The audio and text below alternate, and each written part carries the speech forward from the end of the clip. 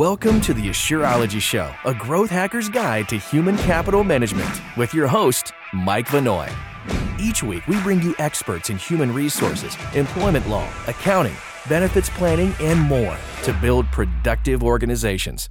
You'll gain practical guidance for your business. You'll be alerted to the latest news and mega trends that impact small and mid-sized companies. We'll give you the hands-on information you need to stay compliant with ever-changing employment laws, the strategies you need to win the war for talent, and much more, so you can focus on what you do best, growing your business. Enjoy the show.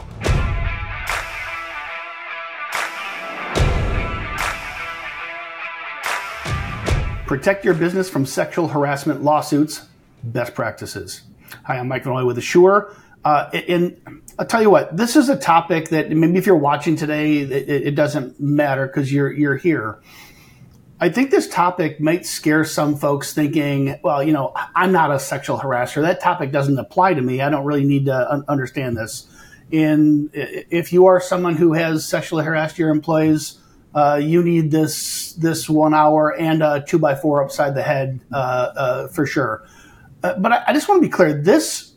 This conversation is for those people who think that they don't have an issue, because that's where really all the risk comes. There are not, in my opinion, as an entrepreneur, there's not a bunch of small business owners running around thinking, oh boy, I'm doing this and I'm getting away with it.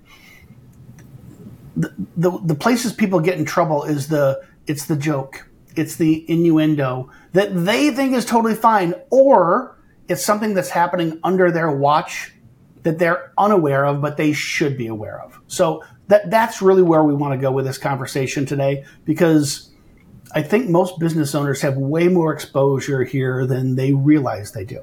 So have a great guest. If you watch the show regularly, you know Brian. My guest today is Brian Schenker, New York-based attorney with Jackson Lewis. Brian's practice focuses on representing employers in a wide range of workplace matters, as well as preventative advice and counseling. Brian has extensive experience defending class and collective action lawsuits under federal and state wage and hour laws. He has successfully defended wage and hour audits conducted by the U.S. and New York State Departments of Labor. Brian regularly handles cases before courts and administrative agencies involving claims of discrimination, sexual harassment, and retaliation. Brian, welcome back to the show. Happy to be here, Mike. All right, so this might sound stupid, simple, and obvious, but I think where we start the show a lot of times, let's start with just a legal definition. Give me the good lawyerly version of what is a legal definition of sexual harassment. Right. So, yeah, perfect place to start. And look, where this is going to come from is, you know, we have a number of federal anti-discrimination laws that all deal with, you know, types of harassment. Certainly Title VII is the one that deals with, you know, sexual harassment. And so when we talk about, you know, what sexual harassment is, you know, the definition, right, it's got a lot to unpack, but it's basically unwelcomed sexual advances, you know, or requests for sexual favors or other verbal or physical conduct of a sexual nature. And, you know, when submission to that is either made explicitly or implicitly a term or condition of employment, or the conduct has the general effect of unreasonably interfering, you know, with work performance or creating a intimidating or offensive work environment. And so these, you know, sexual harassment claims are generally broken down into two types. There's quid pro quo, and there's hostile work environment. And so it's important to understand the differences because, you know, one is a little more simple than the other, right? So quid pro quo involves, typically it's going to be someone in management harassing someone, you know, someone who's not in management. And they're basically going to condition an aspect of employment on the employee's submission to sexual advances. So, a manager saying, hey, you know, I'll put you up for a promotion if you have sex with me, right? That would be quid pro quo, unlawful sexual harassment. Yeah. The other type of sexual harassment is, you know, also, you know, quite common, and we see probably more allegations of this type, which is hostile work environment, which again, we'll talk about unwelcome sexual conduct that's sexual in nature. Again, it's going to be severe or pervasive. Typically means it's not happening just one time. It's typically not an isolated incident. And this unreasonably interferes with the person's work. And so, there, as I said before, there's lots of things to break down there. We'll do that throughout this, this show today. But a couple key things to discuss in that definition. So you heard me say unwelcome a couple times. And so I think this kind of flows, Mike, from what you discussed at the beginning, which is, many people in management might not even have the idea that they're, sexually harassing someone, right? In their mind, it's just regular, office banter, and they don't have any intent to, harass a person. Well, the thing is that for sexual harassment, intent is not really relevant, right? The question isn't about whether the alleged harasser intended to harass someone else. It's how the individual received it, right? It's about, the impact of that behavior. So again, when we talk about unwelcome behavior, it's unwelcome when the complaining party says it's unwelcome, right? So, there's a lot to unpack here, but that is kind of the general setup of these two types of of these harassment claims that we see. So I just want to summarize. So 2 buckets of sexual harassment. One is the most egregious offense, the thing that we all probably want to, smack somebody upside the head for. This is the quid pro quo. This is you do this for me, I'll do that for you, right? And fill in the blank with whatever comes to mind, right? I think that's pretty obviously wrong. The second bucket is the hostile work environment. Let me ask this. Are there areas where you've seen where it makes sense why it would have to be an owner or a supervisor, a manager, something that to be in a position to offer a quid pro quo, right? A peer coworker couldn't offer advancement. Are there areas where it's not so obvious that it's hey, you do this for me, I'll do that for you, but it's implied, like only the people who dress this kind of a way advance in this company. In maybe it falls under quid pro quo, maybe that falls under hostile work environment. Where might that line be drawn? Or does it matter because it's still unwelcomed? Right. So I think in either case, right, it's certainly unwelcome. But yeah, I think what you're getting at would be more of an implied type of quid pro quo instead of that explicit one, which, we can all identify as, someone conditioning a position or advancement on sexual acts. That's obviously quite wrong. But right, when it's implied, some examples of that are, where everything's not black and white at companies, right? Maybe it's a situation where, like you said, people who wear, provocative clothing are getting, raises or promotions, while others, who don't do that aren't. And it might not be, explicitly stated, but, there can be a course of conduct that would surely show these things. So, yeah, even if that, quid pro quo and conditioning of certain things isn't, stated or written anywhere, right? It's just kind of a practice. Yeah, those are actionable too. And just to be clear, so quid pro quo, right? The conditioning on, this for that, that always needs to involve management, right? Quite clearly, because it's a management employee who would have the authority to, offer those things. But, our hostile work environment category, right? Where someone is, making it a sexually charged environment that's, inappropriate, right? That can come from a coworker, right? That doesn't have to be created by a manager in order for a hostile work environment to be actionable. So I kind of wanted to go to, and I think this is perhaps an undefinable to define all the things that don't qualify as sexual harassment, but just examples come to mind. Maybe if maybe I own a bar and a restaurant in near a resort area near a beach where I believe, right or wrong, that part of my business is to exude this brand of hot, sexy beach vacation. And therefore, I want my staff to mirror that. And so there's no, hey, I don't expect any sexual relationship with an employee, but you do need to dress in this provocative manner as part of the uniform. Where do those lines start and stop?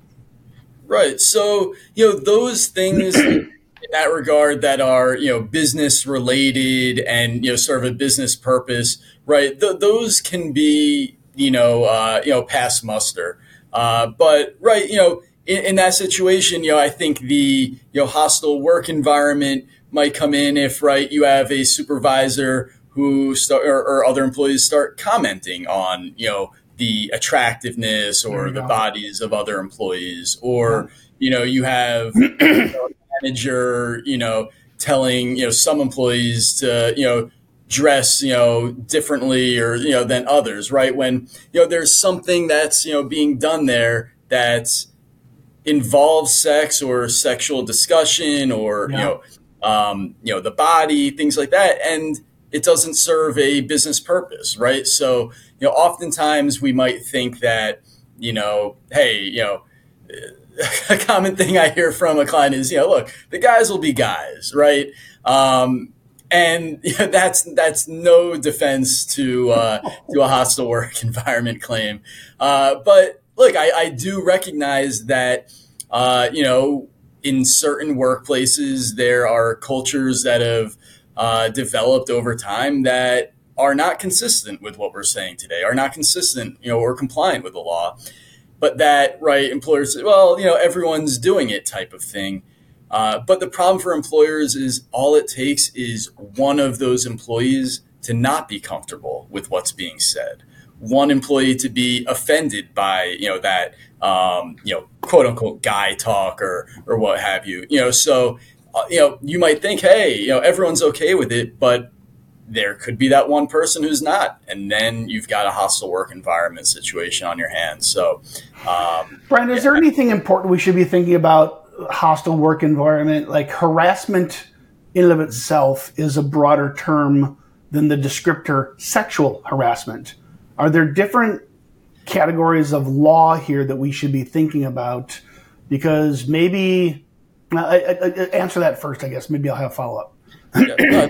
That's a great question, right? And it's almost taking a step back, right? Because, yes, harassment can take various forms. So, today we're talking about sexual harassment, and that's sex having to do with harassment, rather, having to deal with sex or the sexual characteristic, right? But, discriminations, can be directed at other protected characteristics. So, harassment can be based on race, or disability, right? It can include, whenever there's an expression of, say, contempt for a group, or, there's, the conduct is making someone feel humiliated or discomfort because of a protected characteristic, whatever it might be. Right. So to be clear, we're talking about harassment that is truly sexual in nature, not gender. So today we're not talking about, he only promotes men to the C-suite, or they'll only hire women for this role. We're not talking about gender. We're talking about truly harassment of the sexual nature, right? Right. And so it's generally going to, involve, look, I mean, it's hard to say, right? There's so many different things that, harassment can include, right? It can be, range from comments to physical touching, staring, at people can be inappropriate in, certain circumstances. Yeah. And so, a lot about a hostile work environment situation is the context and the history, right? You can imagine, right, someone who, an employee who makes a, off-color joke for the first time, and there's never been a history of that type of discussion, right? That might be inappropriate, might be, require some discipline, but it might not, it probably isn't creating a hostile work environment because it's so limited, right? These things, these hostile work environment Again, unless it's particularly egregious, generally it's stuff that's ongoing, and that's really the point, that this employee has to show up to work every day to endure this not you know this conduct that's unrelated to their work, but now makes their work environment quite bad to deal with, right? So that's what we're dealing with. But one thing that employers should really note, though, and this is a common misconception, is that the only thing that the only place harassment can occur is at the office, right, at work, and that's all we're going to be concerned about, what happens within the four walls of the office. Unfortunately, harassment can occur and does occur in many other places, and employers will have to deal with it, right? So harassment can take place at an offsite event like a holiday party. It can take place outside of work hours through calls or text or social media. But any behavior, whether it's during work hours or after work hours, that impacts the work environment for employees is rightly going to be the concern of management. Can we go down a couple of those paths? Because I'm curious. Let's go first, maybe to the happens outside of work. So maybe you think you're doing a good job, and you're holding a high standard to your culture, and you don't tolerate sexually oriented jokes, teasing, poking fun, touching, etc. You do the basic things right, but you believe people's private time is their private time. Where are areas that employers get in trouble in the blurring, perhaps, especially maybe in a social media world, with sexual harassment that happens outside the workplace? Yeah. So I've seen this many times, Mike, and I certainly, some employers really believe that if it didn't happen at work, it's not their concern. So that's number one. That's the first misconception that employers should get over, right? Because again, you could have an employee sending sexually explicit photographs or text messages to another employee. And it doesn't matter if that happened at 10 a.m. when they were in the office or 10 p.m. when they weren't, because that is going to impact that employee in the workplace, right? So do you have real life examples that you can share of this? Yeah, absolutely. So this often can come up with respect to relationships that may or may not be consensual. Right. So, I've seen various versions of this scenario play out where, it doesn't have to be a manager, because we're not talking about quid pro quo, but we have two employees. They share contact information, and then, one of them immediately starts texting them, asking them out, repeatedly, trying to go on a date. And then look, maybe they go outside of work. And it's awkward. Maybe, the person says, I don't want to, do this again. And so again, you can see how those outside activities, might have an impact on how someone is then being, experiencing the workplace, where, another employee is constantly asking them out, right? That's not necessarily appropriate, right? And asking another employee out on a date by itself isn't necessarily bad, but repeatedly doing it, that becomes, an issue. Other things I've seen. Can we stick on that one for a second? So is it? I'm assuming it's not illegal for coworkers to go on a date. It's not even illegal for someone to ask someone out who doesn't want to go out. Right. Where does it turn into harassment in the eyes of the law? And since it's not maybe happening at work, what is the employer's responsibility? Because there's no way they can know everything that's going on in the personal lives of all their employees.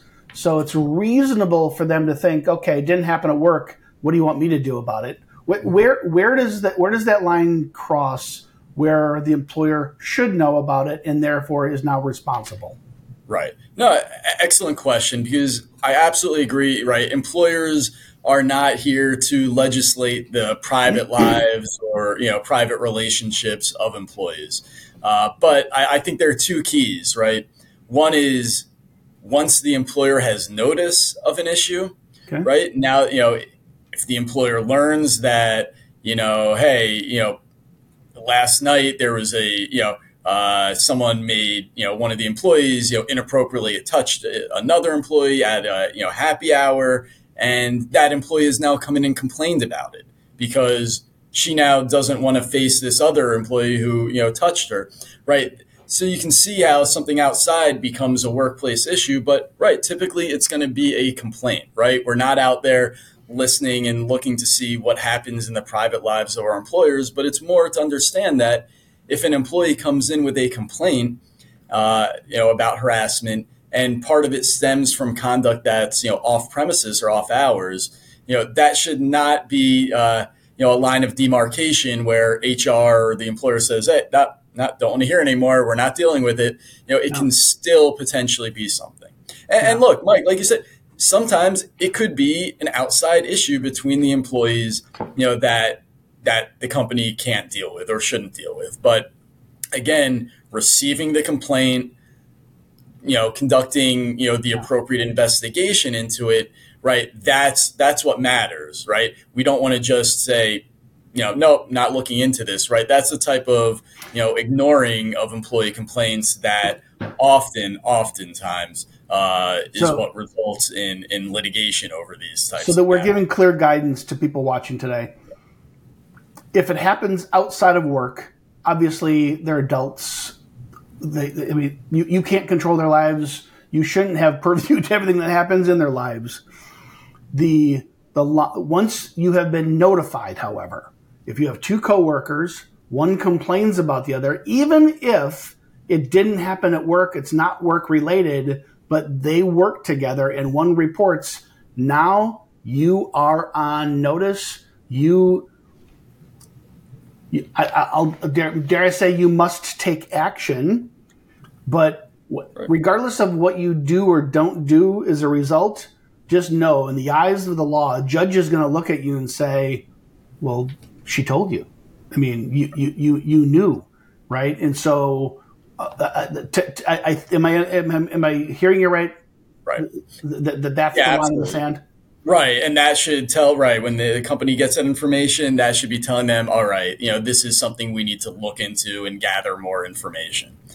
Let's kind of take the inverse now. So now we're at work. And so I think it's safe to say when you are notified, when the employee notifies you that, hey, she's always slapping me on the butt and I don't like it, or, hey, he's always saying these jokes and I don't like it, or they made these advances, whether it's at work or outside of work, once the employer is notified, you're on the hook, period. I think that one's clear enough now.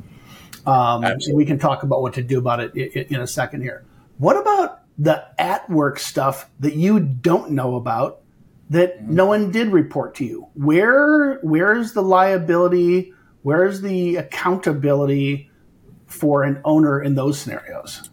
Absolutely. So it's a complicated question, and in fact, one that can vary depending on the law of the state. But really,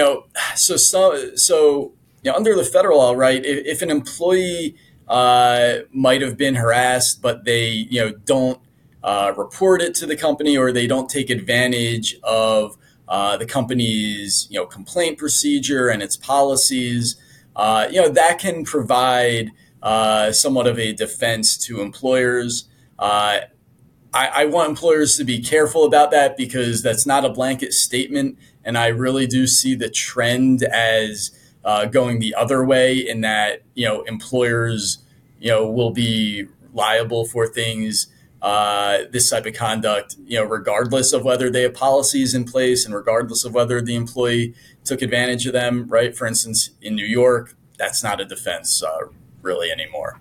But yeah, I mean, look, in the workplace, this just speaks to the policies, training, and culture that a company should be setting up, right? Because what you're hoping is that someone will identify what's going on as something that's wrong and be reported. So the victim, of course, is the first person who could do that. So, that's why we want to make sure, everyone receives a handbook and it has very clear complaint procedures, so that person, is aware of who they can go to. But even if they're not the one, right, this is where, manager training is so key, because, there's this duty to report for managers, right, where maybe no one complains to them, but they observe something, right? Yeah. Because again, we're talking about things that aren't limited to happening on one day, right? Because Brian, it's fair to say, right? So I keep coming back to this. You were notified or you were not notified. It was at work or was it not at work. So kind of imagine these four quadrants, if you will, right? And again, if you're notified, you're on the hook. Period. You have to deal with it. And you have to act on it. Whether it was at work or outside of work. If it's at work, whether they and they don't notify you, you're still responsible for creating an environment that is sexual harassment free, is perhaps the right way to say that, right? I don't want to say it's necessarily even a warm, welcoming. You could intentionally want a super competitive, almost aggressive culture. You can try to create whatever culture you want, but you are legally responsible for creating a sexual harassment free culture, period. And so where do you see cases where maybe someone's unintentionally or maybe even willfully turning a blind eye in allowing this a sexual harassment culture to exist, and they find themselves in trouble because they weren't, it's not just that because they never heard a complaint, but it was their lack of proactivity in seeking out these kinds of behaviors. Coach us through this. Yeah. So there are lots of, examples I could think of. I mean, look, oftentimes there's something that the company knows with respect to the harassment and that they don't do, right? So, there's a recent case at a hospitality venue, right, where it wasn't a coworker or a manager, it was a customer put his hands down the shirt of one of the female servers. That was observed by a supervisor. And immediately the company responded to it, right? The customer was banned, right? That manager and the company banned them. But then several weeks later, right, they let the customer back in. And not to mention that, the customer's friends and family came in and ridiculed and mocked this server. And so again, right, it's not necessary that the company needed to know all that, though they did. They were aware of it, and there were eventually complaints. But that's the type of stuff where once there's some level of notice, what is the company going to do, and what are the steps it's already done, right? Are you going to ensure that person's taken out of the situation? But yeah, look, in terms of, the situation where there's nothing observed by any other employees and, the employee who's the victim doesn't report it, unfortunately in that situation, it's not going to come to light until it does, right? Until someone observes it or there's a complaint. So as the employer, that's why it's just so important, the things we'll talk about, the preventative type stuff, the trainings, right? How to spot sexual harassment, what to do about it when you see it. Those are so important to have those mechanisms in place. I mean, there's some states now that require annual sexual harassment training, right? And that in and of itself can be helpful to employees, and so that it's on their mind that this exists, and we need to be cognizant of it. Brian, am I thinking about it right? And this is classic HR. There's laws on the books, Title VII specifically we're talking about here, because we're not talking about just general harassment. We're talking sexual harassment, so it would largely fall under Title VII. This isn't going to come from a DOL audit. This isn't an EEOC claim. This is probably going to originate as a lawsuit, right? If you didn't act, disgruntled employee is going to go talk to somebody and either seek out an attorney or someone's going to refer them to an attorney, and all of a sudden, boom, you got a lawsuit on your hands. That's usually how these things manifest. Is that safe to say? Right. And so, because it is a lawsuit, you're going to sit in front of a judge, and the judge is going to make a decision, certainly based on law, but we're talking human beings involved here. And the severity of the judgment, either you're innocent or you're guilty, but if you're guilty, the severity of the penalty is probably going to have a lot to do with how you responded or didn't respond. Is that fair to say? Yeah, it often is. So companies that ignore complaints are typically going to be on the hook for much higher, damage awards than those who, may have handled the situation after, once they were aware, right? There could still be exposure there. But, right, it's going to be, the two cases where either one, after the company's aware of it, it doesn't do anything, or two, after the company's aware of things, it retaliates, which, as surprising it might be, it happens, all the time. And in fact, I believe the EOC statistics tell us that a huge number, I think almost 45% about of sexual harassment claims have a retaliation claim, as well. Wow. So that's telling us that a lot of these employers are at least alleged to have done something improper even after they were aware of what occurred. So, and to be clear for everybody, and I'm making an assumption, you correct me if I'm wrong. Retaliation doesn't mean one of your employees came to you and said, hey, they're telling these inappropriate jokes. I don't like it. And the employer says, well, you got to toughen up. This is just the real world. I'm docking your pay. It's not that blatant, but it might look like, oh, you don't get scheduled quite as much as you used to, right? The person telling the dirty jokes gets there 40 hours a week. Maybe you only get 28 hours next week. And it's the retaliation, whether it's, and it could in fact actually be a complete coincidence, we'll give benefit of the doubt. But if the person who raises the issue and complains perceives that some course of action, whether it's available schedules or which crew I'm working on, which clients I get, they get the good clients, I get the bad clients. They work the good hours, I work the bad hours. Whatever that may be, if they connect those dots, boy, you're in a lot more trouble here, right? Right. Yeah. And, a lot of times the only thing that connects the dots is the timing of things, right? And that is sufficient to prove one of these claims, right? A retaliation claim. There's a recent case with a woman in her 40s who is a executive, and she was subject to a pretty bad hostile work environment, right? People openly watching pornography in the office, explicit comments and jokes. She reported the conduct, and company executives did nothing. But then after that, she starts being removed from relevant work emails. She was ignored at meetings, right? These are more subtle ways of retaliating. She was told by her boss, that her salary was too high. Later there was more blatant retaliation when she was offered a promotion and it was withdrawn right after she filed a complaint.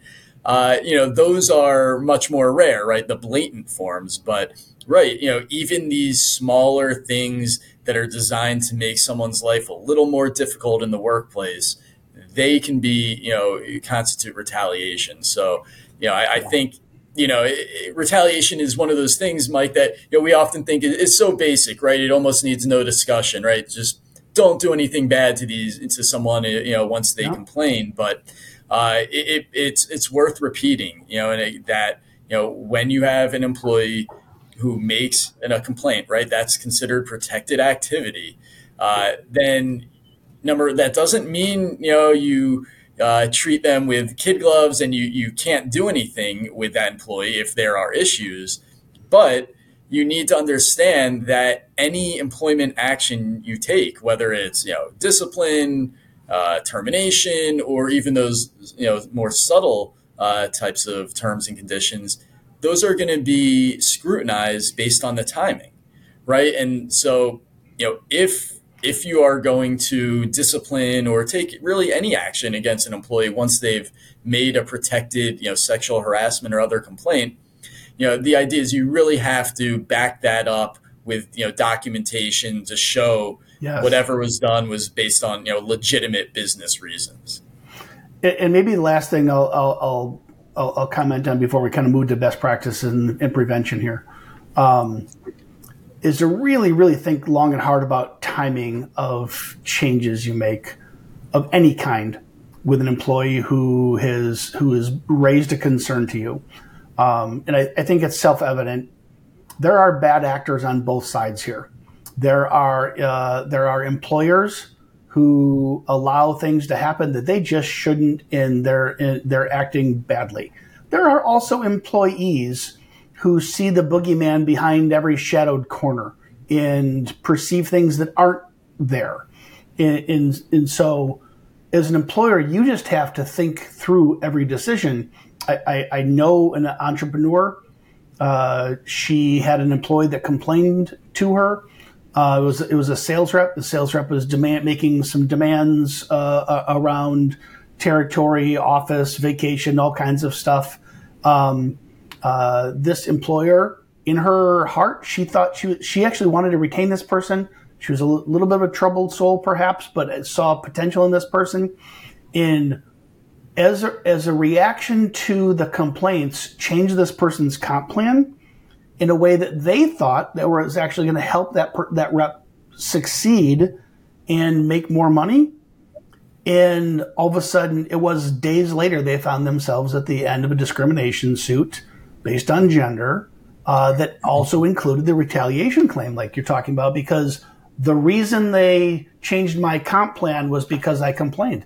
And it was like 180 degrees from the owner's intent, but the owner was not seeing around corners the way they should have. Is there anything you'd want to, additional coaching you'd provide along those lines before we talk about some best practices? Yeah, I think that, again, right, in that situation, right, the company could have been much better off if they could have done the same thing, but documented, right, why they were taking that, making that change, which, then when it resulted maybe in an unintended consequence, they could explain, they'd have documentation to show, why it was done.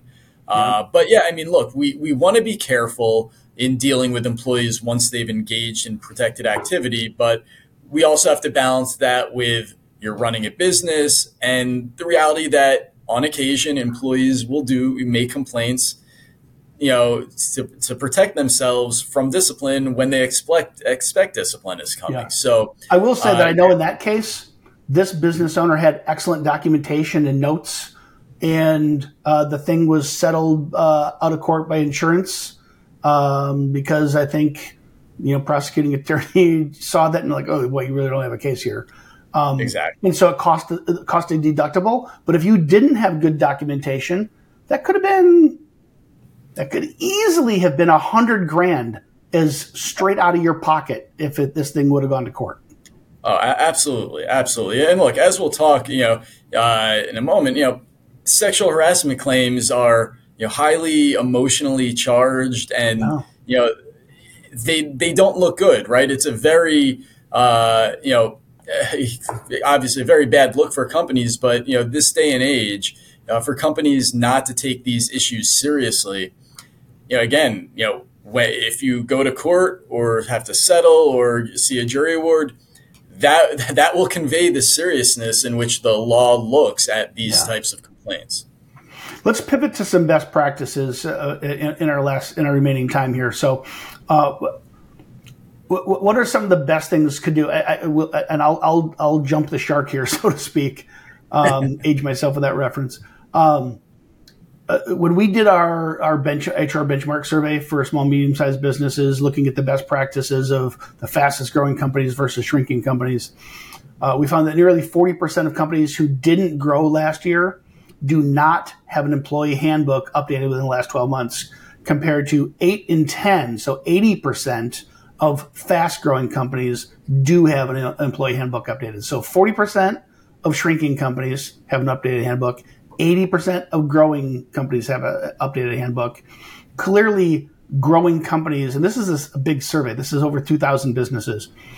The data doesn't lie. Fast-growing companies understand the importance of having talented employees, good employee relationships, and then setting expectations around these things. So what is it about an employee handbook that is probably always going to be our number one recommendation here as a best practice? Yeah, and I think it's simple, right? Handbooks serve really two big purposes for employers.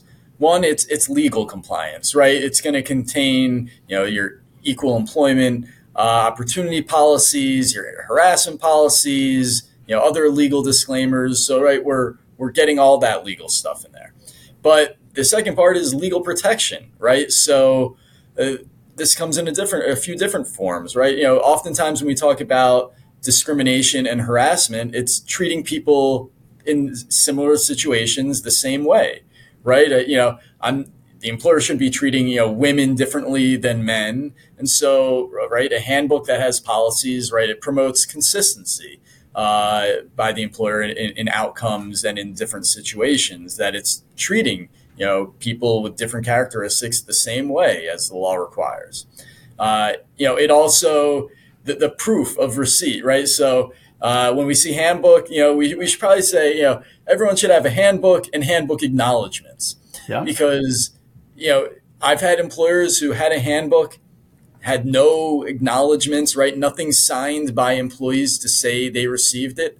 And so if it wasn't emailed, obviously if we email it, we can see if they got it, but these were not emailed. And so we had an employee who denied ever receiving it, and it was impossible to establish they had gotten the handbook with these policies. So, acknowledgments, especially year after year, right? These handbooks should be updated. Every time a new version is distributed, every employee should acknowledge it. It's very important. Yeah. So yeah, the handbook for those reasons, right? Far and away the biggest thing that a company should have, and they follow the handbook, right? It's not a document that just sits on the shelf and collects dust. This is what the company refers to when, hey, it gets a harassment complaint. Okay, we haven't had one before. Let's look in our handbook. Let's see what our procedure says. All right, we have a investigation procedure. That's what we're going to follow, right? So it makes it easy for the employer as well, right? You have one place now you can look to determine what you're going to do in various situations. Hey, Brian, so a couple of things I want to go there. So the handbook protects, it helps to protect. I can't say it protects. There's no such thing as blanket protection. But I kept on at the top of the conversation of in the workplace, out of the workplace, were notified, wasn't notified, kind of putting these into those four categories. It's when you aren't notified, or maybe you kind of sort of observed something, maybe you had a gut feeling. It's these areas where you weren't clearly notified by someone that you got a problem, there's a complaint, there's a whatever, there's an event. This is maybe the single biggest thing you can do. If you can demonstrate that you not only have the handbook, you explain the handbook, we deliver this presentation and everybody signed off, here's their signature. Whether they paid attention, maybe that employee didn't pay attention, maybe they just signed it and never read it, but it's now they attested to it, and you are miles better off than you were otherwise. I'm curious I want you to speak more on having this handbook, but then you don't follow it. I'm just imagining if I'm a judge, I'm sitting here thinking, okay, well, yeah, your handbook says this, and the employee signed it, good on you. But your handbook also says that when you get a complaint, this is your process. Did you follow that process? And if you didn't, your handbook means crap. Right. No, absolutely. And look, those situations where a company does not follow its handbook, those end up in exposure to the company, right? Because it looks just as bad to just, not have a handbook and fly by the seat of your pants as it does to actually have these policies and not follow them. Perhaps right? So, it looks worse because now you're willfully not doing what you said you were going to do. Yes. And that's where we often see, the biggest, damage awards in cases like those where the company knew about it, even had policies, and then they just went the other way, right? I'm thinking of one right now where, right, there was a case where, a company was going to hire a new manager for a department, and one of the employees in that department reported to HR that, hey, I worked with this manager at a different facility and they sexually harassed me. And by the way, I filed a complaint about that. And, the company had all the handbook, everything in place, but they based their response to this aide was, employee was, go find another job. If you don't want to deal with this person, they're now your manager.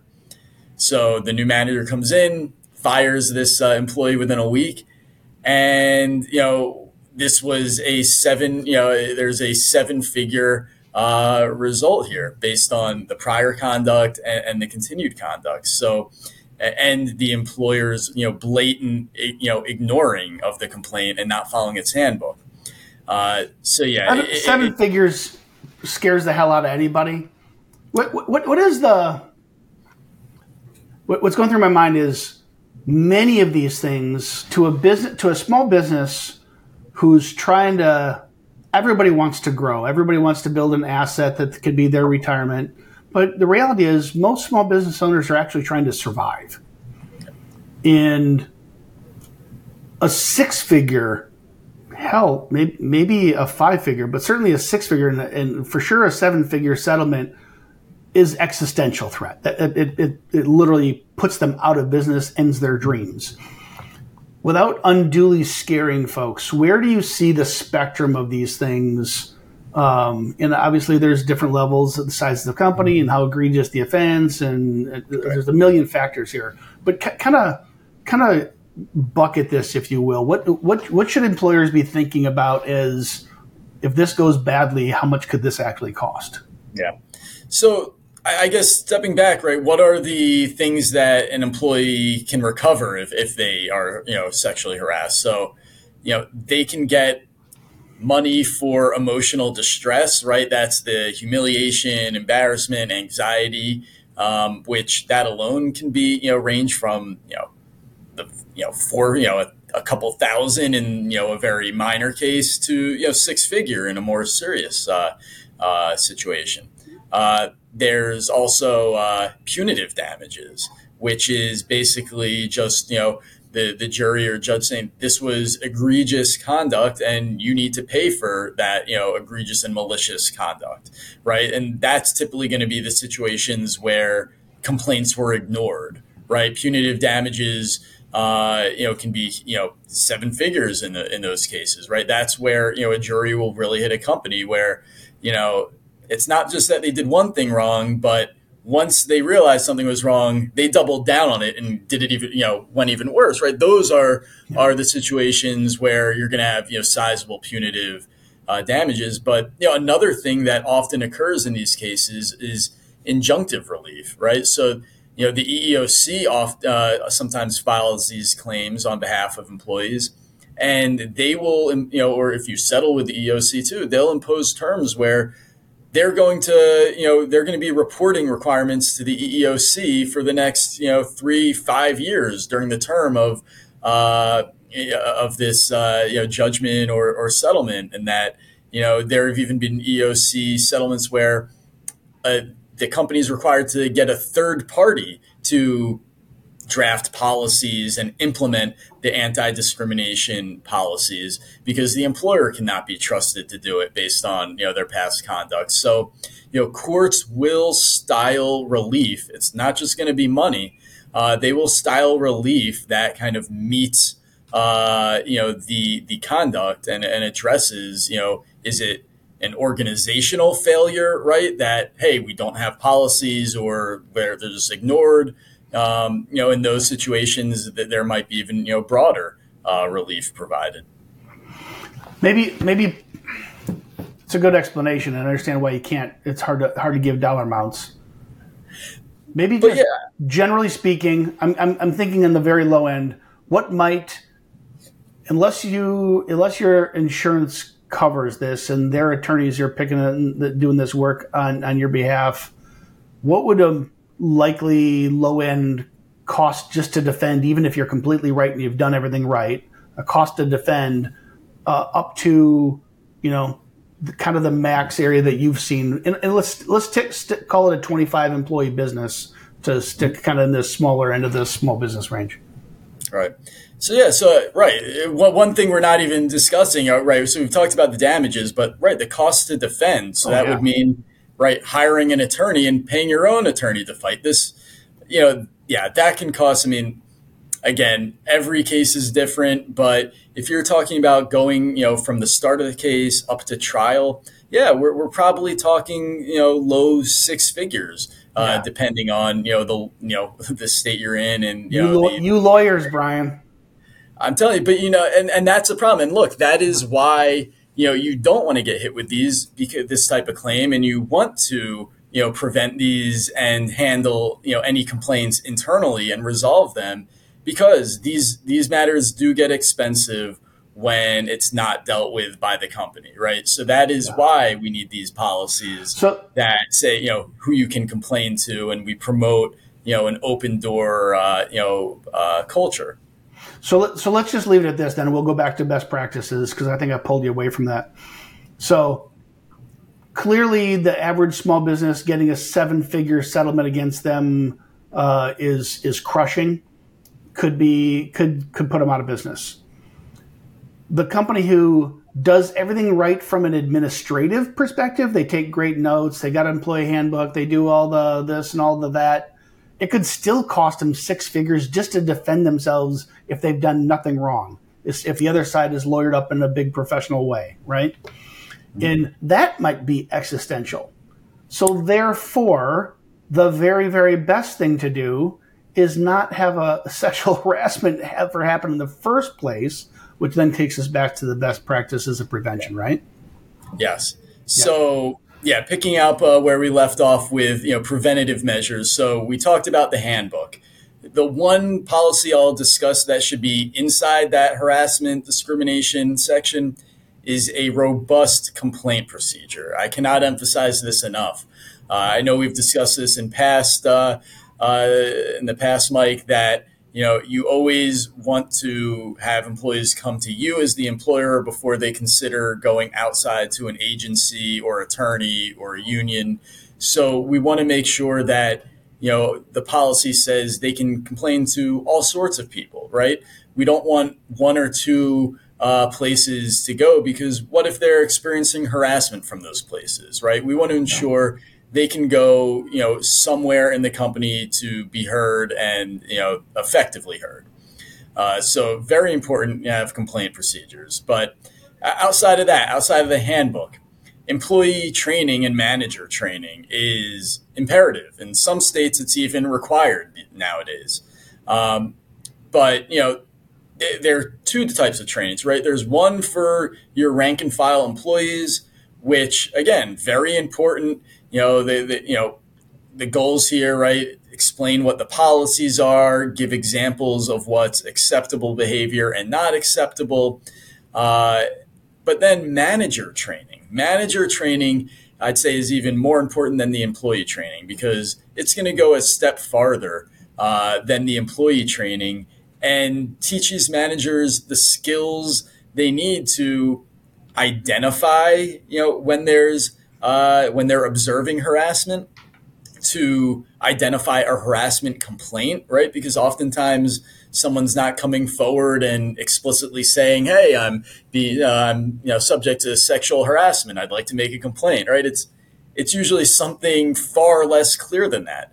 So managers should be trained on how to identify a complaint, and then, of course, what to do with it next, right?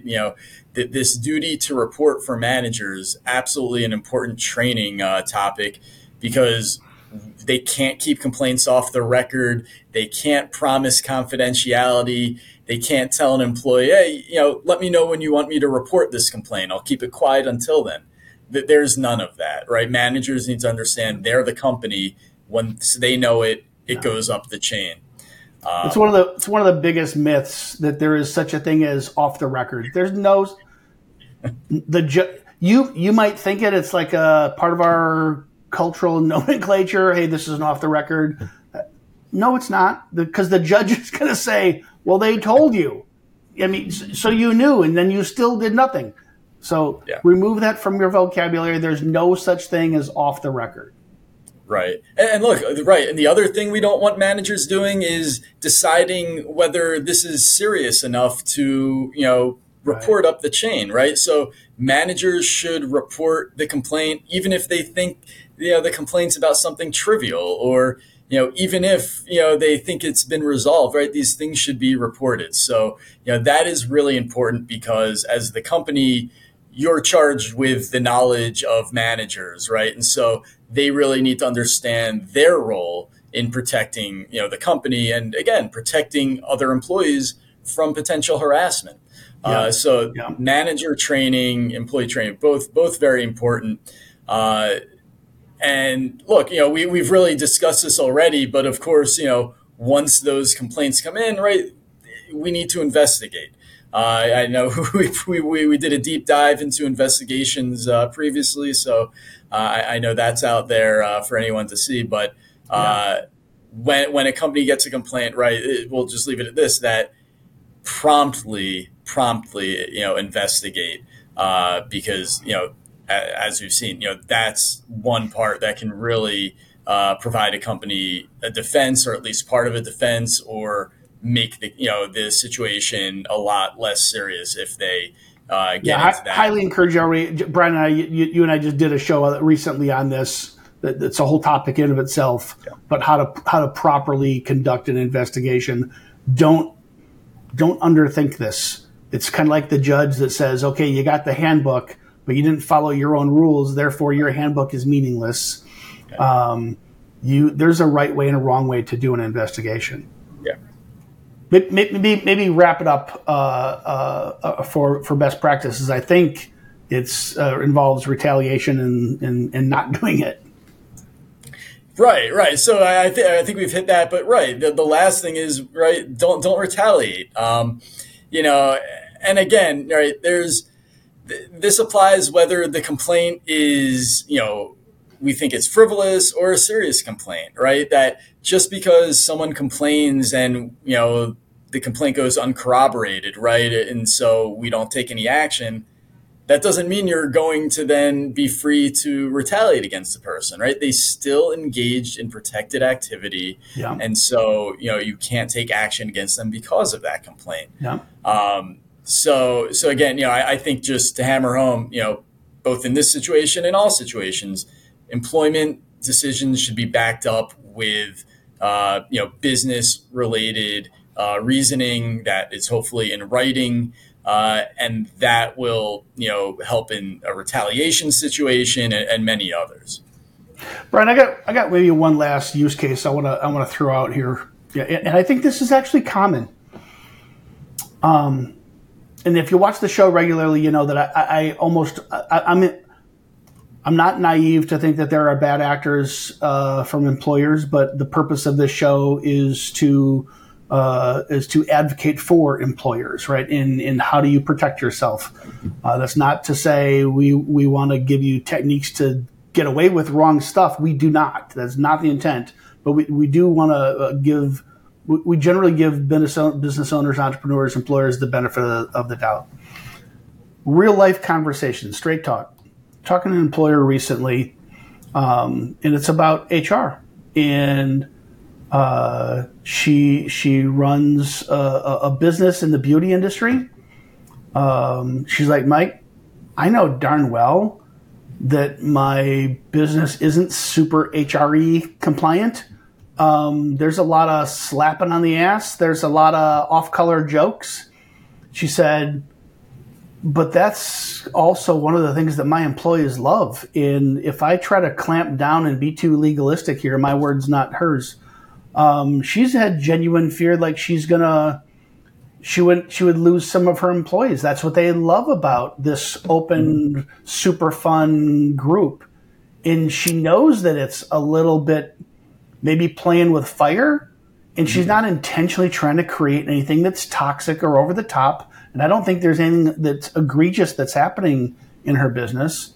But I think a lot of business owners kind of do this calculus that's like, yeah, maybe in a pure HR sense, I shouldn't allow that. But hey, we're real, we're family, we tell jokes, and give your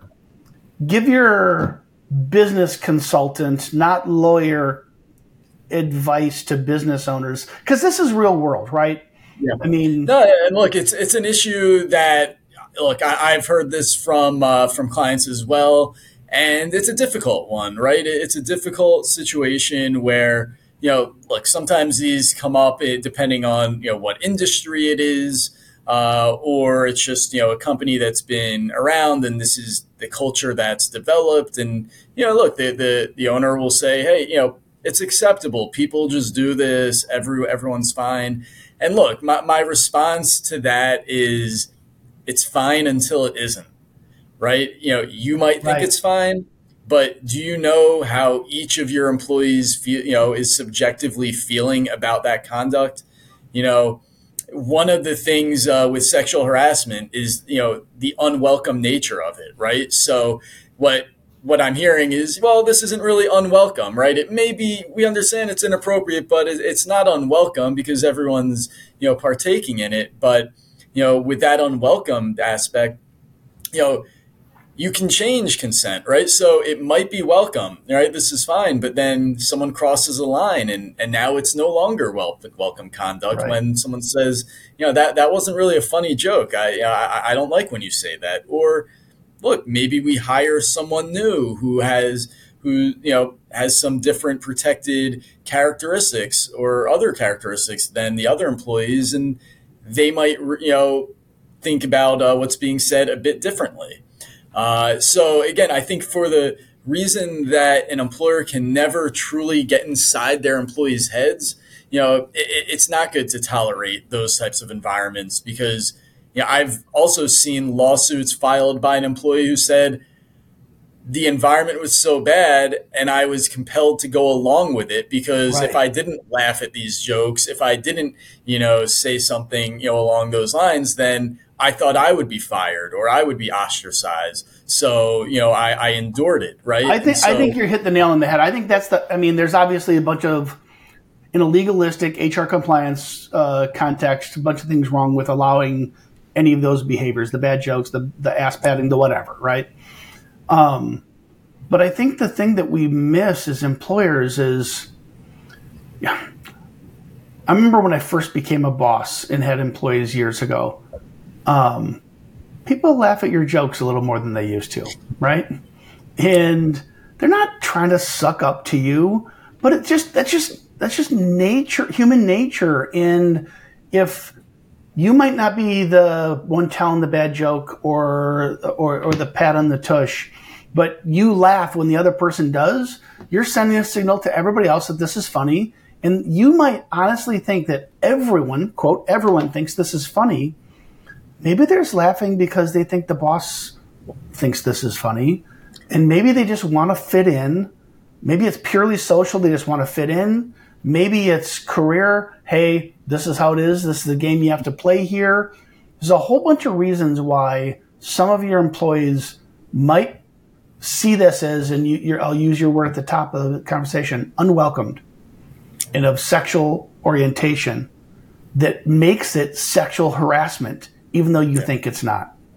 I think that's a really good use case. I'm going to give you the final word. What's your guidance to employers, small business owners around sexual harassment? Yeah, I think just having a recognition that harassment can and does occur, and that you need to take steps to ensure it's not occurring in your workplace. And again, as with a lot of these things, taking steps to create a harassment-free environment at work not only helps compliance-wise, but it creates a better culture. And when you have a better culture, you have employees who want to be there, who are going to be better workers. And so, all of this goes to creating, a more positive workplace and a better company potentially, because employees will stay, they're not getting pushed out, and they want to be there. So I think, companies who invest in these preventative measures and setting this, a compliant workplace, they'll reap the benefits in multiple ways. Yeah, very good. Brian, this is a super important topic that I think people too quickly dismiss as, oh, that's not me. I don't sexually harass people. I think I think we did a good job unpacking some of the ways that we, as employers and entrepreneurs, we probably have more exposure than we thought we did in start getting a good employee handbook, living out your employee handbook, take serious every complaint, conduct investigations, and do not retaliate. I think that's all really, really sound advice to help get ahead of these things, and you never have to face the claim in the first place. Brian, thanks for your time today. Thank you.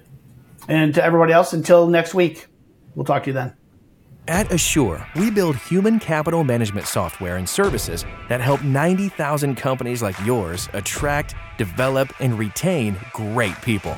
Our low upfront costs and affordable subscription model allow you to save cash to invest in things that drive growth, not overhead. To learn more about how Assure can help you claim up to $26,000 per employee with the Employee Retention Tax Credit, automate your payroll, and build productive teams that are compliant with ever-changing HR laws, visit AssureSoftware.com.